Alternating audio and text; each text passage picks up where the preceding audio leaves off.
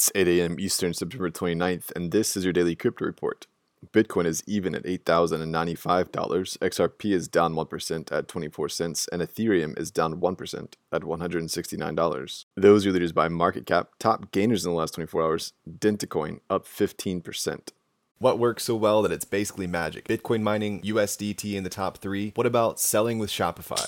Shopify is the global commerce platform that helps you sell at every stage of your business. From launching your online shop to, did we just hit 1 million orders? Shopify is there to help you grow. From their all-in-one e-commerce platform to their in-person point-of-sale system. Wherever and whatever you're selling, turn browsers into buyers with the internet's best converting checkout, up to 36% better compared to other leading commerce platforms. Sell more with less effort thanks to their new AI solution, Shopify Magic. My favorite thing about Shopify is no matter how much you want to grow, they have the solutions you need to take control and level up your business. Shopify powers 10% of all e-commerce in the US and millions of other entrepreneurs across 175 countries. Plus, Shopify's award-winning help is there to support you every step of the way. Businesses that grow with Shopify. Sign up for a $1 per month trial period at shopify.com/DCR, all lowercase. Go to shopify.com/DCR to grow your business, no matter what stage you're at. Shopify.com/DCR.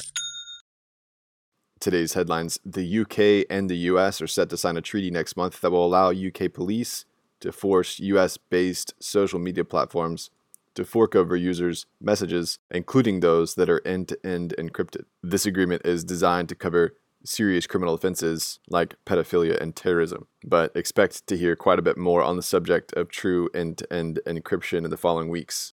While a bug in the Lightning Network has been fixed, the vulnerability, which we briefly mentioned at the end of August, was fully disclosed Friday and is linked to from our website. It was initially highlighted by Rusty Russell, a Bitcoin developer of the vulnerability. He said, quote, "An attacker can claim to open a Lightning payments channel, but either not pay the peer or not pay the full amount," unquote. The network apparently existed without the proper checks, and without the proper checks, an attacker could pretend to open a new payments channel and send fake transactions. Without that knowledge, an honest user would then send back real money to the attacker, not knowing the previous transaction had been completely artificial. It is unclear how many users fell victim to such attacks, but apparently all major Lightning software clients have been upgraded to fix this vulnerability.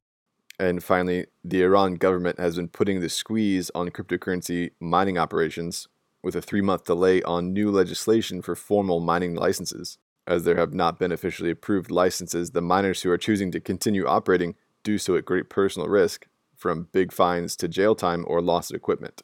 A source on the ground revealed to CoinDesk they estimated the government has confiscated 80,000 mining devices over the past 4 months, including that he personally knows more than 15 Bitcoin miners who were jailed. This is, of course, having a major impact on the Iranian crypto community. All the while, one can imagine that the Iranian government is using all that confiscated property and mining equipment to do some mining themselves.